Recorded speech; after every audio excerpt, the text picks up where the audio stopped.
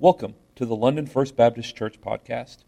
This is the Sunday morning service of May 5th from Youth Pastor Alan Johnston. 24% of Gen Z, which is people born 1999 to 2015, 24% strongly agree with the statement, what is morally right changes over time. What is morally right and wrong changes over time. 24% of Gen Z believes that strongly agrees with that statement. 21% of millennials, 18% of Gen X, and 12% of boomers strongly agree with the statement that what is morally right and wrong changes over time. What that means is we live in a world that believes that it's okay to do whatever you want as long as it makes you happy, right? How's that working out for us? A 2018 study from a health insurer called Cigna found that most Americans report feeling lonely, left out, or unknown. You ever stop to realize that with all the technology, all the advancements, all the things that we've grown in, all the things that we've got, all the things that we can add to our possessions and all that kind of stuff, there's still a severe lack of hope in our world. Suicide rates, anxiety, depression, things like that are as bad or worse than ever. We live in a world that thinks it's okay to do whatever you want, that morality changes with time. It's okay to do whatever you want as long as it makes you happy. And yet the reality doesn't play out that way, right? Jesus challenged people about what they had as their hope, what they placed their hope in. Where is their hope? What is their hope found in? Some people placed it in their morality. Some people placed it in being superior to someone else because of the good things that they had done and the rules that they had followed. Some people found it in their possessions and their riches and the things that they accomplished and the things that they achieved and the things that they possessed. Others placed it in the hope of a conquering king that they believed would deliver them from bondage. But the hope that he brings, the hope that he brought then, the hope that he brings today, goes beyond possessions. It goes beyond power. It goes beyond politics. It goes beyond the economy. It's eternal. And we have that same hope today. We have the ability to bring that hope to the world around us today, this world that I just painted a little bit of a picture for. We have that responsibility. We have that opportunity to point others to that hope that goes beyond our circumstances. Our mission in life is not to set ourselves up more comfortably. It's not to live safe little lives that achieve this, accomplish this, gain this, produce this, protect each other, live safe lives, gathering all these things that will fade away.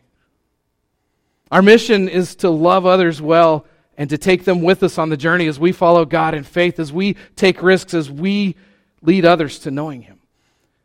In Luke chapter 4, Jesus introduces us to what I think is His mission statement, what is His vision statement, what is His purpose statement. And if we are truly meant to live the life that our purpose statement as a church says, which is what? Together for Christ with the gospel to the world. Our old statement was reaching out to share God's love, so you can use either of those. If we're going to live those out, then Jesus' mission statement, Jesus' vision statement, what He talks about in Luke chapter 4, has to become our own vision statement, our own mission, our own purpose, if we are going to live together for Christ with the gospel to the world. So Luke chapter 4, verses 14 through 21 is where I want to be this morning, if you want to turn over to that. And just to give you some background, Jesus has just been tempted at the beginning of Luke 4, out in the wilderness, tempted, and He's come through that temptation. And news spreads about Him, and He returns to Galilee, and He starts teaching in that area, in the synagogues. And then in verse 16, He returns to Nazareth, which is where He had grown up. So the hometown boys come back. And at first, they're super impressed. At first, they're marveling at His teaching, but by the end of the chapter, somewhere around verse 28, He's driven out of the city. He's driven out of His hometown. He's rejected. He's pushed away. But in the meantime, he reads from a passage in Isaiah in the synagogue, and he claims to be the fulfillment of that. And he says, what we read here, I am the fulfillment of that. It's being fulfilled in front of you today. And what he's doing is claiming to be the fulfillment of this ancient prophecy through his life, through his existence, through what he does. And he's sharing his mission. He's sharing his vision. He's sharing his purpose. And he's giving us a template for what our lives are meant to be about, for what our mission should be as followers of Christ individually and collectively as a church. There's a quote that I read in a book last year by a guy named Joe Thorne, and the book was called The Life of the Church. And this is what he says. Too often the church is thought of as an isolated entity, the frozen chosen. It functions more like a holy huddle than a city on a hill whose light shines before the world in a way that unbelievers are won over by our words and our works of grace. The church was never intended to be a retreat for the redeemed, but rather a missionary movement that walks boldly into the world to which it has been sent. This is great. Having us here this morning, having a youth group on Wednesday night, having a children's ministry and a preschool ministry and a mission team and all that is great. But what happens beyond these walls shows whether we get what happens in here, whether we get what Jesus really wants from us. So Luke chapter 4, starting in verse 14, says this. Then Jesus returned to Galilee in the power of the Spirit, and news about him spread throughout the entire vicinity. He was teaching in the synagogues, being praised by everyone. So there's where they love him at that point. He came to Nazareth, where he had been brought up. As usual, he entered the synagogue on the Sabbath day and stood up to read. The scroll of the prophet Isaiah was given to him, and unrolling the scroll, he found the place where it was written, The Spirit of the Lord is on me, because he has anointed me to preach good news to the poor. He has sent me to proclaim release to the captives and recovery of sight to the blind, to set free the oppressed, to proclaim the year of the Lord's favor. He then rolled up the scroll, gave it back to the attendant, and sat down. And the eyes of everyone in the synagogue were fixed on him. He began by saying to them, Today, as you listen, this scripture has been fulfilled. God, I pray that as we look at Jesus' mission, that it would become our mission. As we look at what mattered to Jesus, that it would matter to us. And that as we go from these walls and these doors and this building, that we would live sent, that we would be on mission for you, that we would be not just some holy huddle, some retreat for the redeemed, but a truly sent people on mission for you. In Jesus' name, amen. I titled this morning's message On Mission or On a Mission. And this was the passage that was drawn to my heart anyway when I was first asked to preach this morning. By the way, in case you didn't know, Brett is a part of that team that's in Chicago. That's why he's not here this morning. But I thought the timing of it with that team in Chicago made this even more appropriate, made this even more timely for us to talk about. Because it's easy for us sometimes to step back and say, oh, that's cool, that mission team went there, or that group did that, or this person did this. And not to see that this is the call on all of us to be on mission for God, to be with Him. We've got that team that's out now. Right before that, you may or may not have known this. I know we've kind of touched on it a little bit, but Jim Lavendier was in Nebraska for 10 days before that doing disaster relief through the Arkansas Baptist State Convention, and actually drove from Nebraska last Wednesday to Chicago to meet up with this team. And I don't say that to brag on Jim or even to brag on the team that we've got, but man, we need to celebrate those things as a church. We need to celebrate when people are doing stuff for Jesus, when things are happening in the life of this church, when things are happening beyond these walls. So I want to talk about this passage. I want to talk about Jesus' mission. And the first thing, if you want to take notes, point number 1, is that Jesus' mission comes from the Father. It comes from the Father. The passage begins with the statement, the Spirit of the Lord is on me. And then it says, He has anointed me. And then it says, He has sent me. Jesus didn't just decide one day, oh, you know what, I think this sounds cool, I'll go do this. It isn't something He decided on His own volition, but because God the Father ordained it, because God the Father said, this is what you are to do. And so He was empowered and He was equipped to be sent out to do the job that He was called to do. And in the same manner, the things that God has called us to do, together for Christ with the gospel to the world, the mission statements that we have here, He doesn't send us out to do them on our own, and we couldn't anyway. We would fail in our own power if we did it in our own power. He sends us out with His power. He sends us out with His anointing. He sends us out with His backing. It isn't our dream, but it's His dream for His followers with His power backing it. In Matthew 28:18 through 20, the Great Commission, it starts off by saying, all authority has been given to me. In Acts 1:8, the other Great Commission type statement, it says, you will receive power when the Holy Spirit comes upon you, and you will be my witnesses. And it's important to realize that both of those key passages for Christian faith don't begin with us. It begins with the authority of Jesus. It begins with the power of the Holy Spirit.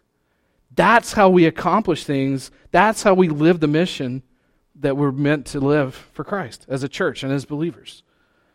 So the question becomes, whose mission are we living for? Is it ours or is it God's? Is it for our glory and the glory of London First Baptist Church and so we can pat ourselves on the back? Or is it because we truly believe that God is already at work in people and we want to join Him?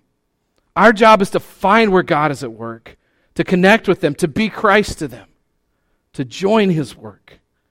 It isn't our dream. It isn't our vision. It's His. Why don't we more regularly embrace God's mission?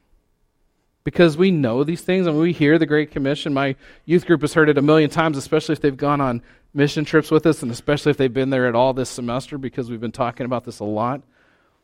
Why don't we embrace God's mission? Because we have our own mission. We have our own agenda. We have our own ideas. We have our own way of calling the shots, and we want it our way. Burger King says you can have it your way. Nike says just do it. And a lot of times that's the way that we live as believers, right? We like to decide what's meaningful. We like to order our lives around what we want to do. We like to be the boss of our own lives. But if we're ever going to be a people for the kingdom of God, it has to push aside our kingdom and let go of our kingdom to get swept up into the kingdom of God. Luke 9:23 has been one of our purpose statements as a youth ministry for the entire time I've been here. And it says, if anyone would come after me, he must deny himself, take up his cross daily and follow me. Deny himself. That means daily we push aside what we want. We push aside our dreams. We push aside our hopes and climbing the corporate ladder and being this person and being successful and being this and that if it's in opposition to what God wants from us. We have to let go of our own kingdoms. We have to let go of our own missions. A life on mission is a calling of abandonment. It's a calling to surrender. It's setting aside my preferences for God's mission.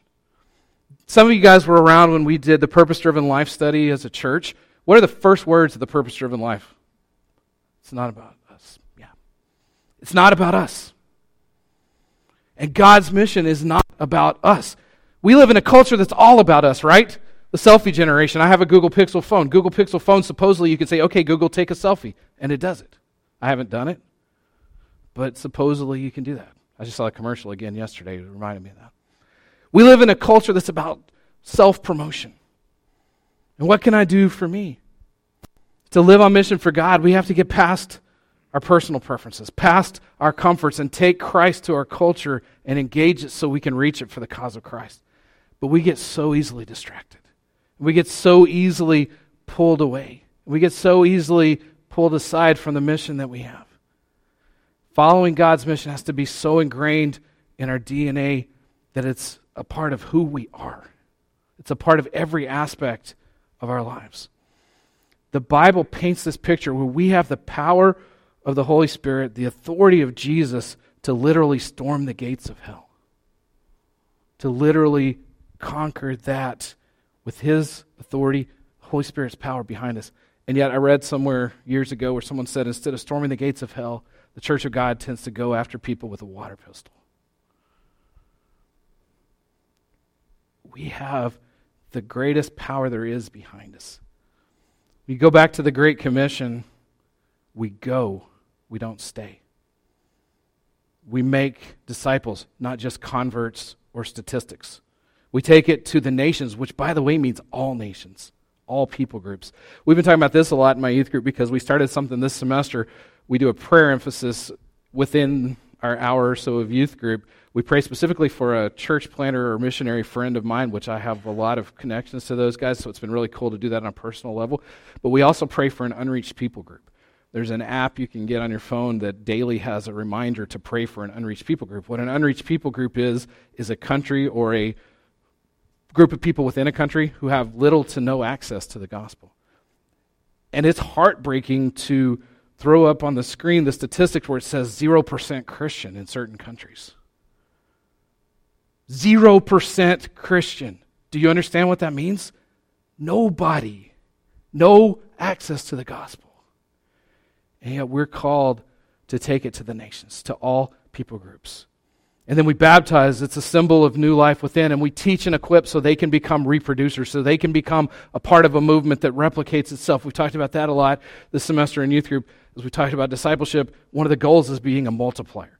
You make disciples who make disciples who make disciples. When that happens, it's a pretty cool thing, by the way. It becomes viral, and you see growth, and you see crazy cool things happen. We teach and equip so they can become reproducers, so they can become part of a movement in the community, not just of some self-preserving institution. And we can't give excuses, because what do excuses do? They take the focus off of God and off of His mission and put it on who? Us, the person in the mirror. It makes it about self. So we have to get self out of the way. We have to get our egos out of the way. We have to push aside our puny thoughts of what God can and can't do and realize that we have the maker of the universe at our disposal and His power behind us, and we can do all things through Christ. We're the hands and feet of Christ to the world. We act and live in such a way that the mission of God is visible through us, through our actions, and through our words. So Jesus' mission comes from the Father. Second thing, Jesus' mission always focuses on the good news. You go back to that passage from Isaiah. The Spirit of the Lord is on me because He has anointed me to preach good news to the poor, sent me to proclaim release to the captives and recovery of sight to the blind, to set free the oppressed and to proclaim the year of the Lord's favor.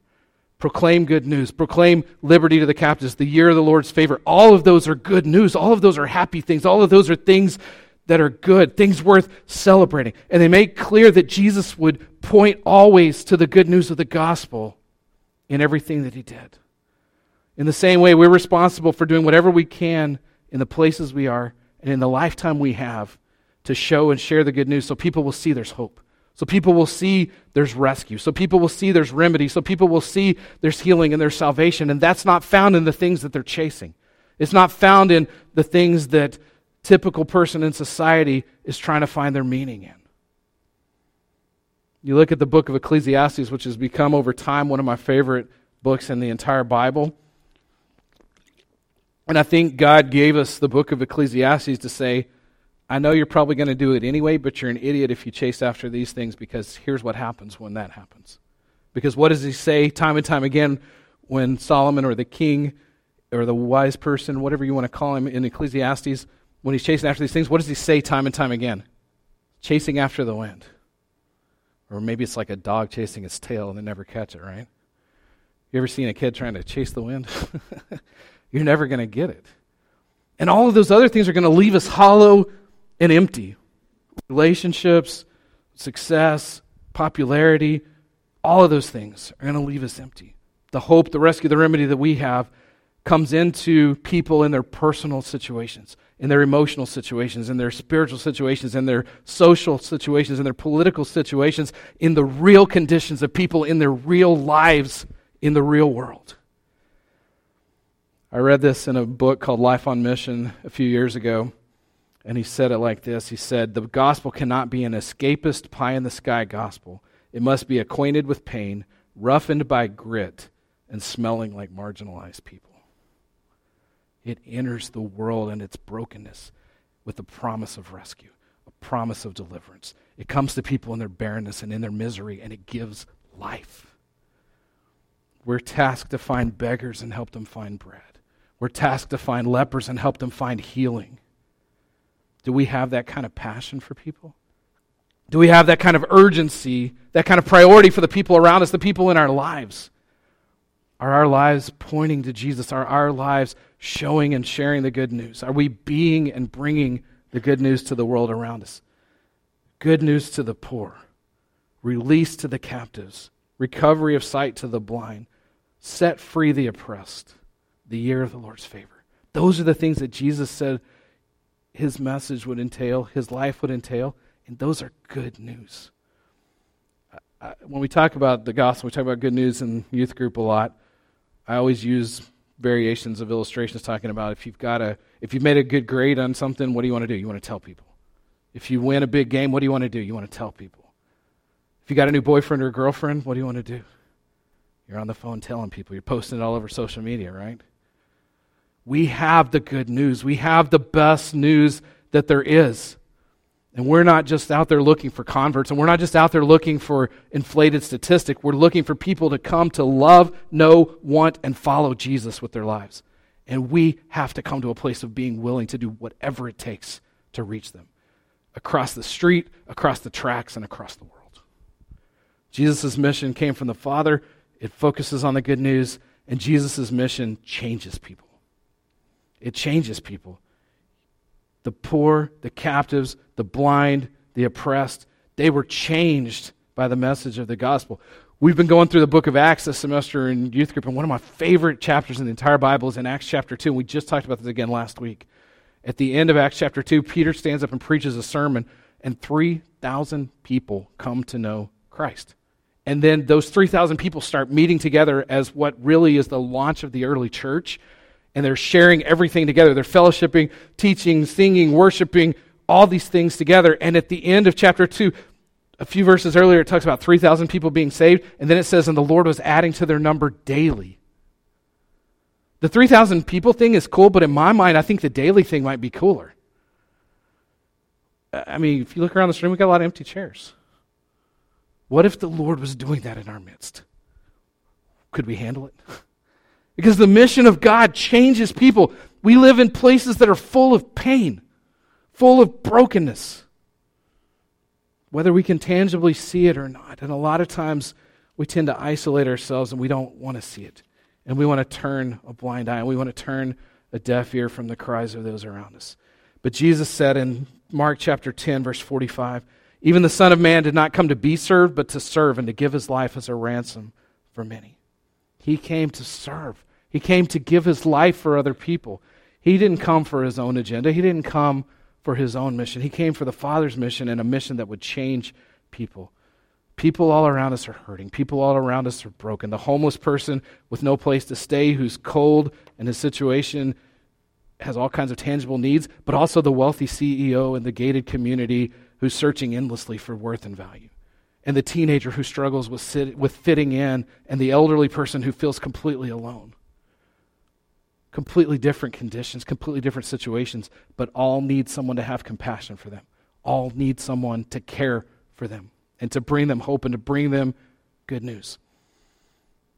We're going to do something different this summer with my youth group, and I've kind of told them a little bit about it. And I finally got it totally lined out on Thursday of this week. But on Wednesday nights, instead of meeting and me teaching and all of that kind of stuff, we're actually going to go out like we used to do during the VBS stuff until last year. Last year we brought the youth back in to start helping. But before that, we were sending the youth out and doing community missions. 5 Wednesday nights this summer, our youth are going to meet here. They're going to eat and hang out and have fun together. And then we're going to go out and serve in places like Choices Pregnancy Center or Joseph's House, which is a foster care place. Or RVAC, which deals with poverty in 8 counties around us. There's some awesome opportunities out there. And I love the idea. I love the idea of sending them out to serve. In the book, Life on Mission, the authors make this statement, and it ties into what Jesus is saying here. The wayward are not lost forever. King Jesus seeks them and finds them. The traitors are not hopeless. King Jesus reconciles them. The prisoners are not left in despair. King Jesus breaks the chains of sin and grants freedom and comfort. The poor and brokenhearted are not left by the wayside. King Jesus restores them through kindness and transforms them to be spiritually rich. Good news for the poor. Hope for the captives. Freedom for the captives. Recovery of sight to the blind. Liberty to the oppressed. Salvation is life transformation. The gospel, the mission we have, changes people's lives. It changes us for eternity. We're saved to live in eternity with God, with Jesus, but we're also saved and transformed in this life as well. It changes us that while we're on earth, instead of just existing, instead of just going through the motions and showing up at church once or twice or 3 times a week, we really get it, and we really live life, and we really are empowered to do kingdom work while we're here on earth. When we grasp how much God has given us as recipients of his grace, we'll want to give back to him. We'll see the needs in our world, and we'll want to work for him, and we'll want to be a part of his mission on earth. Ed Stetzer used to work for Lifeway. Now he's got a church plant in Illinois somewhere, I think. But he made a statement years ago that I loved. He said, the role of a church member isn't just to pay, pray, and get out of the way. It isn't just to pay, pray, and get out of the way. We've got a task. We've got a job to do, and we're running out of time to do it. Someone named Lorna Bias said this: opportunities to join God's work are abundant and not confined to pastors, church planners, or church staff. Scripture holds up many roles in building the kingdom on earth. This informs and commissions every believer today. J.D. Greer is the pastor of Summit Church in North Carolina, and he's also the current president of the Southern Baptist Convention. And in a book called The Gospel, several years ago, he wrote about this, and it's a kind of a mission statement for their church. Whatever you're good at, do it well to the glory of God. Do it somewhere strategic for the glory of God. The question is no longer if you are called, but where and to whom. Whatever you're good at, whatever talents you have, whatever resources you have. We talked about this in my Sunday school class this morning, about leveraging our resources, about together we can do more, about God has gifted each of us differently, and through a church and through a setting like this, we can do more for the kingdom with the talents we have, with the resources we have. Every believer is called to live life on mission. So the first place we have to start is this: are you truly a believer? Have you given your life to Jesus? Have you found salvation? Have you found this good news in your life? And if you haven't this morning, I would love the opportunity to help you find that. I would love the opportunity to help you know for certain that you belong to Jesus. If you are, and most of the people in the room would say that they are, here's the deal, and here's how we wrap this up. No follower of Christ is exempt from using the gifts that God has given for building his kingdom. You may not be a pastor, you may not be a church planner, you may not be a missionary, but you're called to be something. God has uniquely gifted and equipped you to use your gifts for his kingdom's sake. The question is, are you willing to live out your calling? The mission of God requires that believers leverage their lives for his glory. The Great Commission is not just for some select few. It's the entirety of the church. The movement of God's mission sweeps across our everyday, ordinary lives and calls out and draws in businessmen and soccer moms and grandmothers and neighbors and students and lawyers and teachers and baristas and contractors and more. Regular people like you and regular people like me. Filled with the Spirit of God, laying down our lives, denying ourselves for the mission of God and the good of others. God's mission is to take what is broken and redeem it, not just make it better, but make it new. And the exciting thing is that God invites us to follow him into this broken world as we live life on mission. Where you live doesn't make you a missionary. The mission you're on does, regardless of your location, regardless of your vocation. Charles Spurgeon once said this: every Christian is either a missionary or an imposter. So the question for us today is, which one are we? Am I a missionary or am I an imposter? It has to become so ingrained into our beings, into our very DNA, that we're on mission for God. That the good news that Jesus loves me, this I know, is true for every person alive, and that if we belong to God, we're sent on mission for him. Every believer has a role. Your life is too valuable, your calling is too great, and your God is too good to waste your life doing what doesn't matter. We're not just in some waiting room until we get to heaven. We're here to help bring heaven to earth.